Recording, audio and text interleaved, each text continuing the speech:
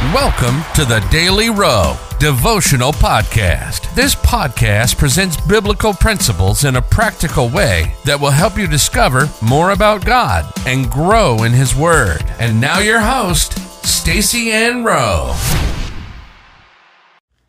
Welcome, friends, to another daily devotional.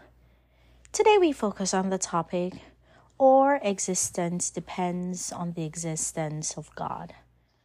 The Bible verse comes to us from Acts 17, reading verses 27 to 28. That they should seek the Lord, if aptly they might feel after him and find him, though he be not far from every one of us. For in him we live and move and have our being, as certain also of your own poets have said, for we are also his offspring. Whether or not we accept it, the truth is that we all need God. One reason that is the case is that our existence depends on the existence of God. Acts 17 verse 28 confirms this when it says, for in him we live and move and have our being. What the scriptures bring into our attention is that we cannot exist independent of God. 1 Corinthians 8 verse 6 says, by whom are all things, and we exist through him. Consider that even the breath that we breathe is his breath. Recall that it was because God blew his breath into man in Genesis 2 verse 7 that man became a living person or a living soul. Since that day, it is because of that breath continually flowing through our nostrils why we're still alive. He can choose to take away his breath at any time, and then we would be no more. St. John 15 verses 1 to 5 makes it clear that God is the source of our existence when it refers to Jesus as the vine or the root and we are the branches.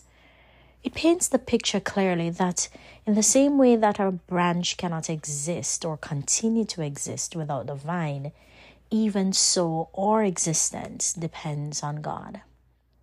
Another reason our existence depends on the existence of God was communicated by Colossians 1 verse 17, which says that by him all things consist or are held together. Consider the fact that the moon, stars, planets, and sun hang on nothing but do not fall out of the sky. How is that? God's power holds them all together and make them operate on a specific time frame. Against this background, we must all conclude that we need God. Given that we all need God, Paul's message to the people of Athens in Acts 17 verse 27 is that they should seek God until they find him. The same should be our response as well. What we need is what we seek after. We need God because our existence depends on him. So we must earnestly and continuously seek him every day. Life application. Recognize that your existence depends on God. So seek him daily with all your heart through prayer and obedience to his word, and you will find him. Let us pray. Father, everything in the universe points to the fact that we cannot survive without you. So thank you, Lord, for your continued guidance, provision, and sustenance. In Jesus' name, amen.